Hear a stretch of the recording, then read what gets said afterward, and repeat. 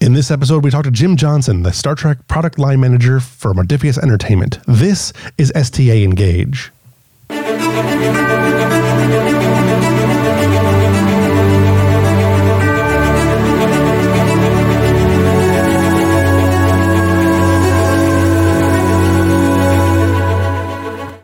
Okay, with that out of the way, let's start with some basic introductions. I am your host, Dr. RPG Jeff Harvey. I am not a real doctor, although I do have medical training, and I do play one in Star Trek Adventures, because I'm a nerd. But if they were to hand out advanced degrees for being a nerd, or for playing games for pretty much your entire life in one's basement, I would definitely have earned one by now. This show is STA Engage, where we talk about the Star Trek Adventures role-playing game, My Modiphius Entertainment. So I guess what can you expect from this show? Well, in association with the folks over at Continuing Mission STA.com, we are going to highlight products from Star Trek Adventures, the product line of the RPG. We're going to have interviews with Modiphius staff like we are today with Jim Johnson. We're also going to talk with Star Trek Adventures community members, leaders of the community, and discuss ways for you to improve your game, get the most out of your character, better story ideas, general Star Trek news. I mean, you name it. If it's Star Trek or gaming related, Star Trek gaming related, we're going to cover it probably. All of this is in an effort to help fans of Star Trek and of role-playing engage with the Star Trek franchise better. This show is brought to you by the letter Q, the number 1, and the support of people like you.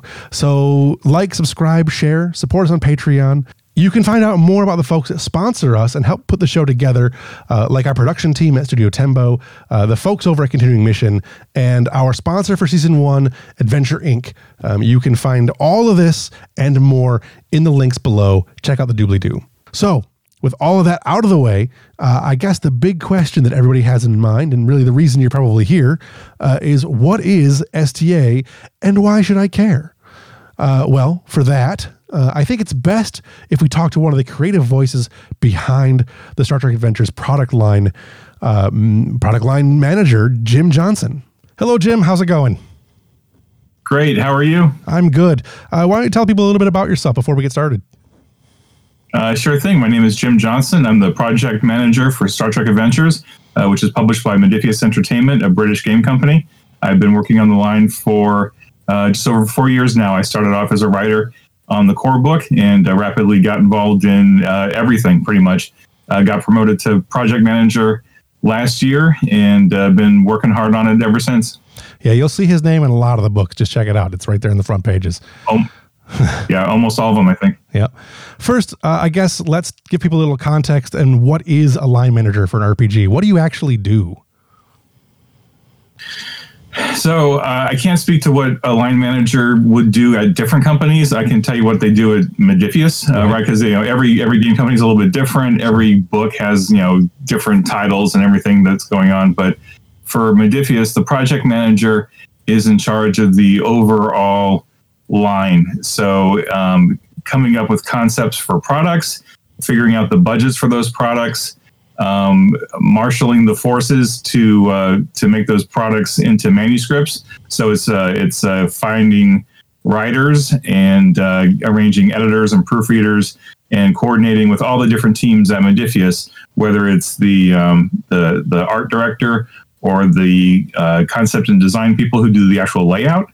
Honestly, it's a lot of cat herding. I guess since it's Star Trek, it's triple herding. It's endless amounts of email, day after day after day. But it's also a huge amount of creative fun because it's figuring out like what cool game products are we going to come up with, and then figuring out how to make it happen. So it's a combination of triple herding and project management, really. So there's a lot of moving parts involved in it. Yeah. So were you a Star Trek fan first or an RPG fan first?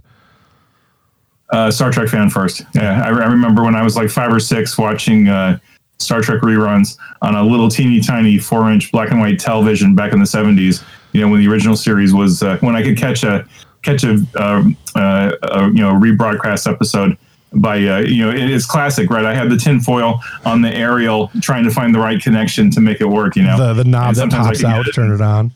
Exactly. Yeah, absolutely. Yep. And I was a original series fan way before RPGs were ever a thing. Obviously when Dungeons and Dragons came out, I got into that, and it wasn't until later that I figured out how to mesh the two together. But yeah, lifelong Star Trek fan. Nice. So what is Star Trek Adventures, and why really should people pay attention to this game as opposed to others? Yeah, so Star Trek Adventures is the current iteration of a Star Trek RPG, tabletop RPG. So if you've played Dungeons and Dragons, if you've played Vampire the Masquerade, if you've played any number of other tabletop RPGs out there, you're familiar with the concept where you're getting together with a group of people at a table, whether it's physical or virtual at this point, right? Because a lot of people are playing virtual now. Yeah, I'm playing virtual You create myself. characters. Yeah, exactly. Yeah, I do too. So you create characters and you go through a Star Trek story or adventure or situation or whatever you're doing. And Star Trek Adventures just happens to be the most recent version. There have been at least 4 or 5 different versions of a Star Trek RPG prior to this one over the years. And the most recent one was published by a company called Decipher. Mm-hmm. And that was back in 2002, 2003, something like that. Right. So it's been, and Star Trek Adventures came out in 2017. So there was a 14-year gap where Star Trek fans were just bereft of any new RPG that really came out, right? Any official RPG that came out. Right. And Modiphius took the opportunity to take the license, or to get the license, and have been charging full speed since we got it. Right. Some of us were duct taping our lug books back together, our Last Unicorn Games books back together, so we could keep using them. So, how does this version of Star Trek, the RPG, differ from the previous versions, like the Last Unicorn Games or Decipher, or the other versions that we talked about? Like I know GURPS has had a version, and Prime Directives and FASA, I think, had a version. How does this one differ from those? So having played all of them, from FASA to Lug to Decipher to this one, I think what Star Trek Adventures does differently than the other ones is it really plays at the conceit that you're playing characters like on a Star Trek television show, doing adventures kind of in the format of a television show, right? Like, so you kind of you're working through the plot, but the idea is that the game mechanics support you going from scene to scene to scene, building momentum through that scene. And then, if you still have momentum at the end of the scene, you lose a point because you don't have that same level of momentum. Sure. But it's really focused on drama and just storytelling, and especially more than anything else, is really about the characters, right? One of the key components of the game are your characters' values, and those values can be tested at different points in an episode depending on how things are going. And your character can actually change, right? Your values can change and shift over the course of a campaign. Right. And I haven't really seen that mechanically in a Star Trek game before. And I think Nathan Dowdell, the designer of the game, I think just did a fabulous job of kind of making the game really focused on the characters first and foremost. Because if you think about Star Trek, ultimately Star Trek is about the characters, right? It's not about the cool. It's not about the tech. It's not about ships blowing each other up, although that certainly happens. But it's ultimately you tune into the show to watch what Spock and Kirk and Picard and Riker and all the other characters are up to on a day-to-day basis, because you're inviting them into your home, right? You're watching the show and you're inviting them into your home for an hour every week, and those are characters that you want to live with, and that's what we try to do with an RPG too, right? Is you make interesting characters that you want to play for months and months and months, and hopefully play with your friends who also have interesting characters that you can play with for months and months. And ultimately, it's character focused more than anything else. Right. I think one of the things I've noticed about playing this game in particular over the other ones that I've played is this really does feel like you're writing a script for an episode, and as you're playing the game out, it's like you're playing an episode of the show, and it's completely different. I think it's the system has done a very good job of capturing that I think the other ones didn't do. So I think you're absolutely right there. I guess what are the limitations of the license, and like what sort of coverage can the fans expect from the franchise? So our license currently covers all of the quote unquote legacy series. So Enterprise, original series, the animated series, Next Gen, DS9, and Voyager. We have all those that we can pull from. The 10 original movies, so the original series movies and the Next Gen movies, we have access to all of those.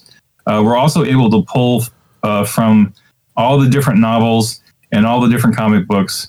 And we've even strategically dropped in some stuff from Star Trek Online because we've developed a really good working relationship with those folks and are working to do more with them.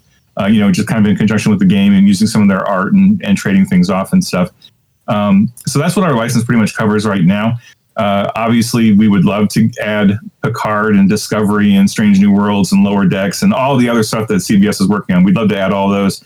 But that's just, that's a process that has to take place. A lot of negotiation because it's a licensed property, right? So we would love to add all that at some point, obviously, because those are the shows that are on the air now.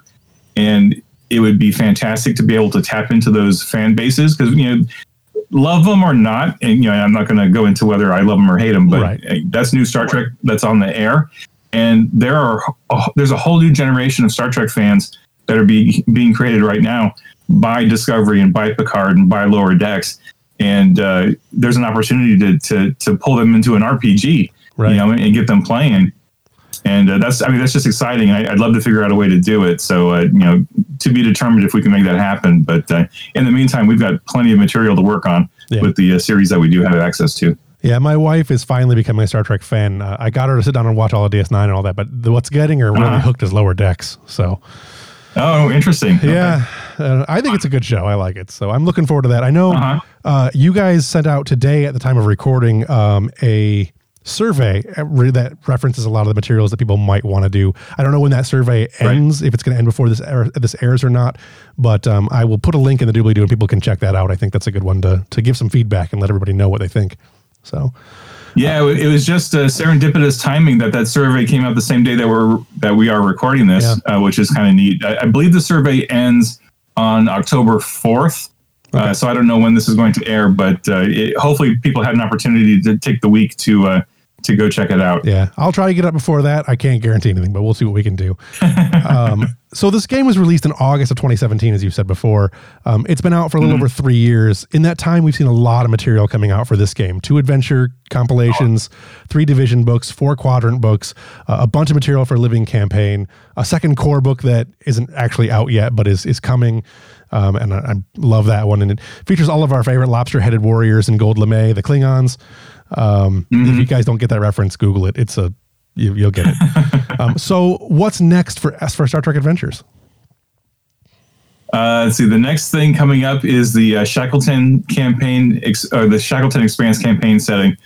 We announced that a couple of months ago at a Day of Honor event. That was a big multi-licensor or multi-licensee event that we did with the folks at Star Trek Online and some other folks. And what that is we've taken the living campaign and we've kind of morphed it into a full-blown campaign setting where we took the living campaign that's available now and added a lot more content to it.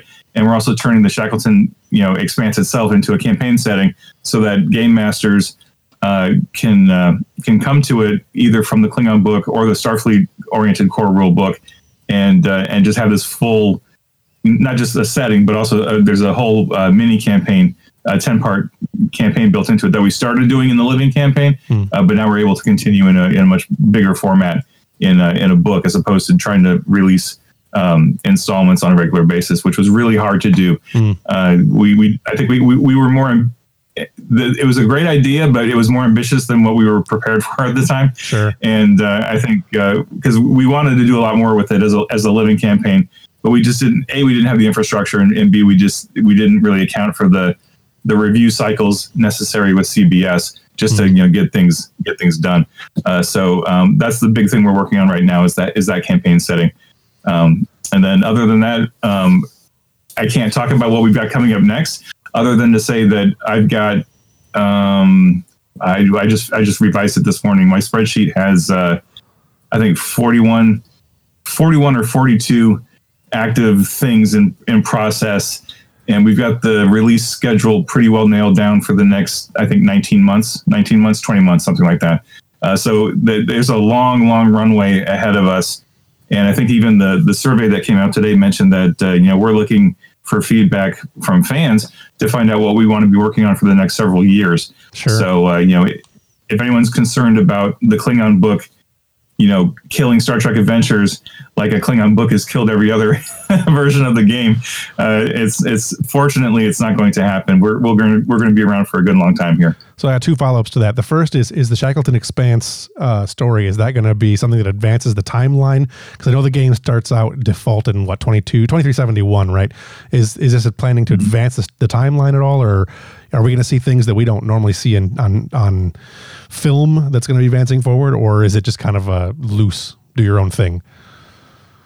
Let's see. So the 10-part, the epic main storyline that we started in the Living campaign. Mm-hmm. I don't want to put any spoilers in here, right. But suffice to say that the Living campaign is an epic storyline that starts in the original series era, starts in 2269, and there's some stuff that happens, and then it continues on into the next generation era in 2371. And then more stuff happens, in the TNG era. Right now, I'm still in the middle of edits on it, but what we've been really careful to do is to structure all of the adventures in such a way that they're not necessarily time dependent, mm-hmm. right? Because we want game masters to have as many tools at their disposal as possible. So, we have a 10-part story, and we are, strongly encouraging GMs to play those in order, right. But you can insert all kinds of stuff in between them. It's not like you have to play part 5 and then immediately go to part 6. You can kind of, stretch it out for as long as you want.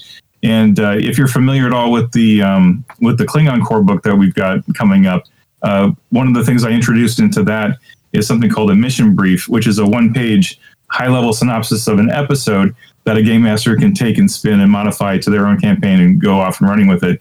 We're going to be packing the Shackleton Expanse book with a whole bunch of mission briefs that run the gamut from a lot of original series stuff and a lot of next gen era stuff, including some that would be set in the Dominion War. Okay.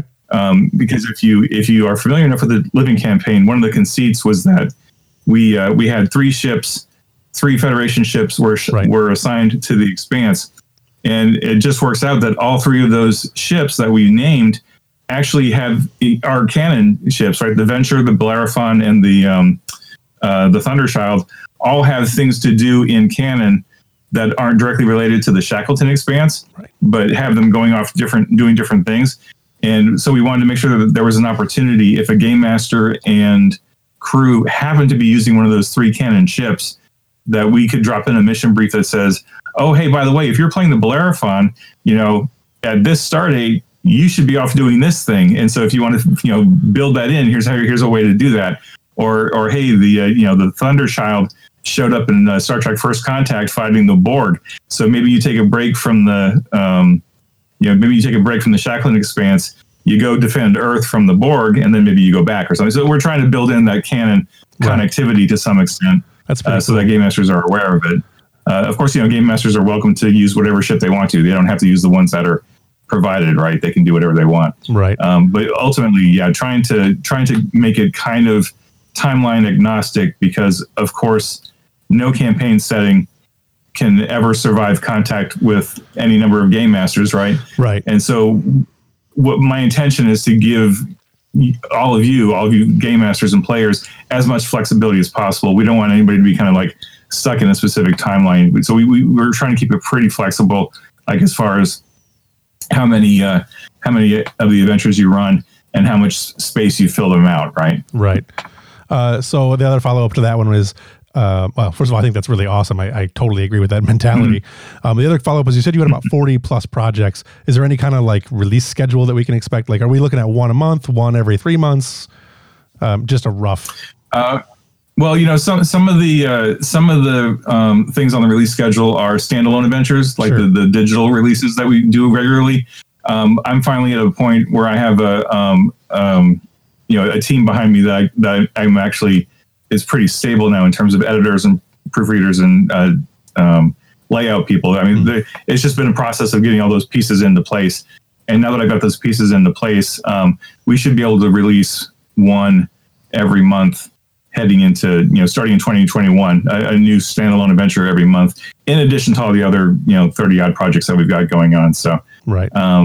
There will be regular ongoing releases of digital type stuff, as well as, bigger projects. The bigger projects, obviously, those won't be every month. Right. Because we just don't have the resources to do everything so quickly, but we're working on it. This game seemed to have really taken off, and I feel like at first it seemed to have caught everybody off guard and how well it was going to do. So the fact that we're getting caught up now is it's great. I think I think online playing has played a big piece of that. I think I've discovered a lot of people are playing on Discord or Roll20 or any of the other number of virtual tabletop platforms. And I think, obviously part of that is COVID, but some of it too is just, I think Star Trek Adventures, and going back to one of your earlier questions, what makes Star Trek Adventures different from all the other Star Trek RPGs is I think Star Trek Adventures is really the first Star Trek RPG that's been able to unintentionally take advantage of the internet, where I know that the Shield of Tomorrow folks that were doing that, they were playing the game online and on YouTube, right? And or Twitch, and they were hosting the game and playing the game online. And that really drew a huge audience that I'm pretty confident Modiphius wasn't expecting to have happen. Because it was just, these fans put this thing together and were playing the game, and it was amazing. And that generated a lot of interest for the game. And I think, it's just expanded from there, and we, this year we've had a couple different bundle opportunities for a mix of charity and then being able to buy into the game, right? And like that last Humble bundle did really well and just brought a whole nother huge cadre of potential gamers into the game that we're trying to figure out, like, how do we best service them to give them all the opportunities to play the game. So I think we're in a great place, and certainly could do for more. And just looking forward to seeing what comes next. Yeah, I will say that I play currently Modiphius games online. I go through Fantasy Grounds. I'm playing Conan. I'm playing Vampire, which isn't really Modiphius, but kind of Modiphius. Star Trek, which I think is the easiest one to play online. It lends itself really well to that. And I'm working on a bunch of other games too. I play a lot of Modiphius games at the moment. So excellent.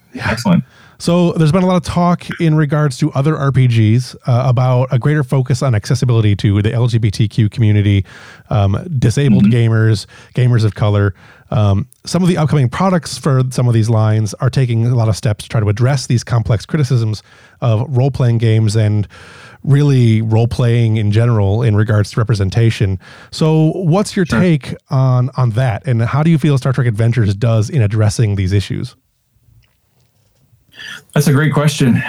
So I started getting more involved in Twitter, I guess 4 years ago, when I really started getting involved with the line and really trying to make an effort to not just reach out to the community, but just to get to listen and to understand what the community is saying, not just about Star Trek, but about RPGs in general. Because I know that RPGs for a long time, let's be honest, for a long time it was kind of a white guys club, right? Whether you were a gamer or actually in the industry, right? In the industry, developing games, it tended to be very much a white guys club, right? And that's obviously a problem. For me, diversity has always been important in my life and in my professional career, and then in RPGs and gaming. And I'm happy to see that in general, the industry is making changes in a positive direction toward fixing a lot of that. There's certainly a lot of work that still needs to be done. I am fortunate, and I consider it very much a success story that the team I've been able to build for Star Trek Adventures is incredibly diverse. And I don't think I've heard anybody, it's never come up in any of the interviews I've had, and I haven't seen any chatter about it online. And I'm on a lot of the different social media channels, and I try to keep an eye out for it. And I haven't heard any complaints. And if people do have complaints, please let me know. I'm not hard to reach, so please tell me. But the team that I've developed is all over the spectrum, all the different spectrums, right? Whether it's a gender identity or sexual preferences or a religion, color. Just all the different perspectives you can think of. Sure. We are represented one way or another, and I am grateful every day that all these different people have come on board to work with me on the game. because that representation is Star Trek, right? I mean, that is IDIC at its essence, right? It's infinite diversity, infinite combinations. It's tricky though, because like on the one hand, I want to promote that as hard as possible because I know it's important for people to know that they've been represented or are being represented. But it's also important for me to preserve the privacy of the people that I work with. Sure. Because some of them are not out, or some of them have not, made it public where they stand on, specific areas. Right. But,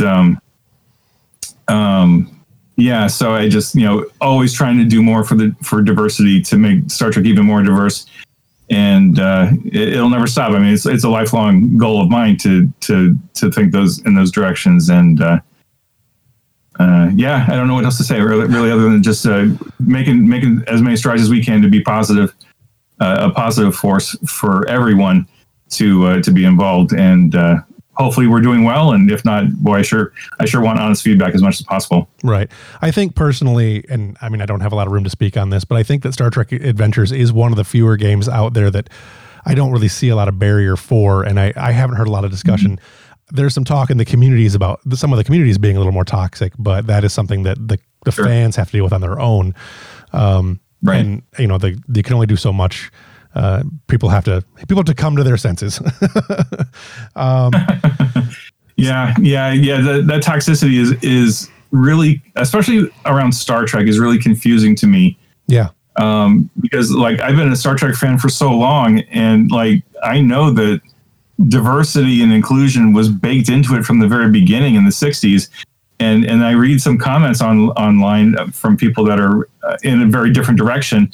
And I just don't understand what television show they were watching to have the, right. The attitudes and beliefs that they have. It's like, that's what you're saying is like, it's nowhere in Star Trek anywhere. Not like right. even the worst horrible villains are not, as virulent as some of the fans are out there. And I just, right. I don't get it, honestly. So I mean, I just try to focus on good stuff, Right. I mean, Gene had his issues, but the setting as a whole, and the things that he laid down. I mean, it is a thing I think, anyways, to aspire towards. It's one of the reasons I've always been a right. huge fan of the Star Trek, everything, the Star Trek franchise as a whole. I think sure it's been great. So I guess if you could work on one, let's say, dream project for the Star Trek RPG, or really Star Trek at all, what would that project mm-hmm. be? And what are the chances of anything like that actually happening?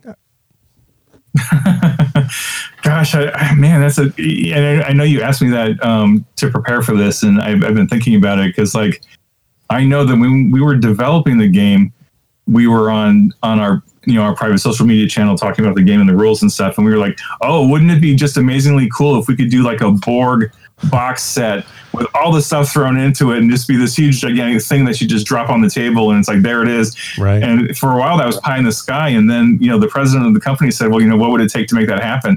And we were like, okay. So then, we figured it out and we did it on launch. And it's like, it's just a behemoth of a thing. And it was just so cool to come out with that. But for like an actual product, and I have to think about this too from two perspectives, right? Not just as the project manager of the game, but also as a lifelong Star Trek, geek and, right. and like a lifelong Star Trek RPGer, right? Because that's one of the perspectives I bring is that not only am I managing this game right now, but like I'm a gamer too, and like there are certain things I want to see at the table, sure, just to play. Like if I wasn't working for Modiphius, I'd be like all over this game and being totally rabid about it. Yeah. But gosh, what would be my dream project?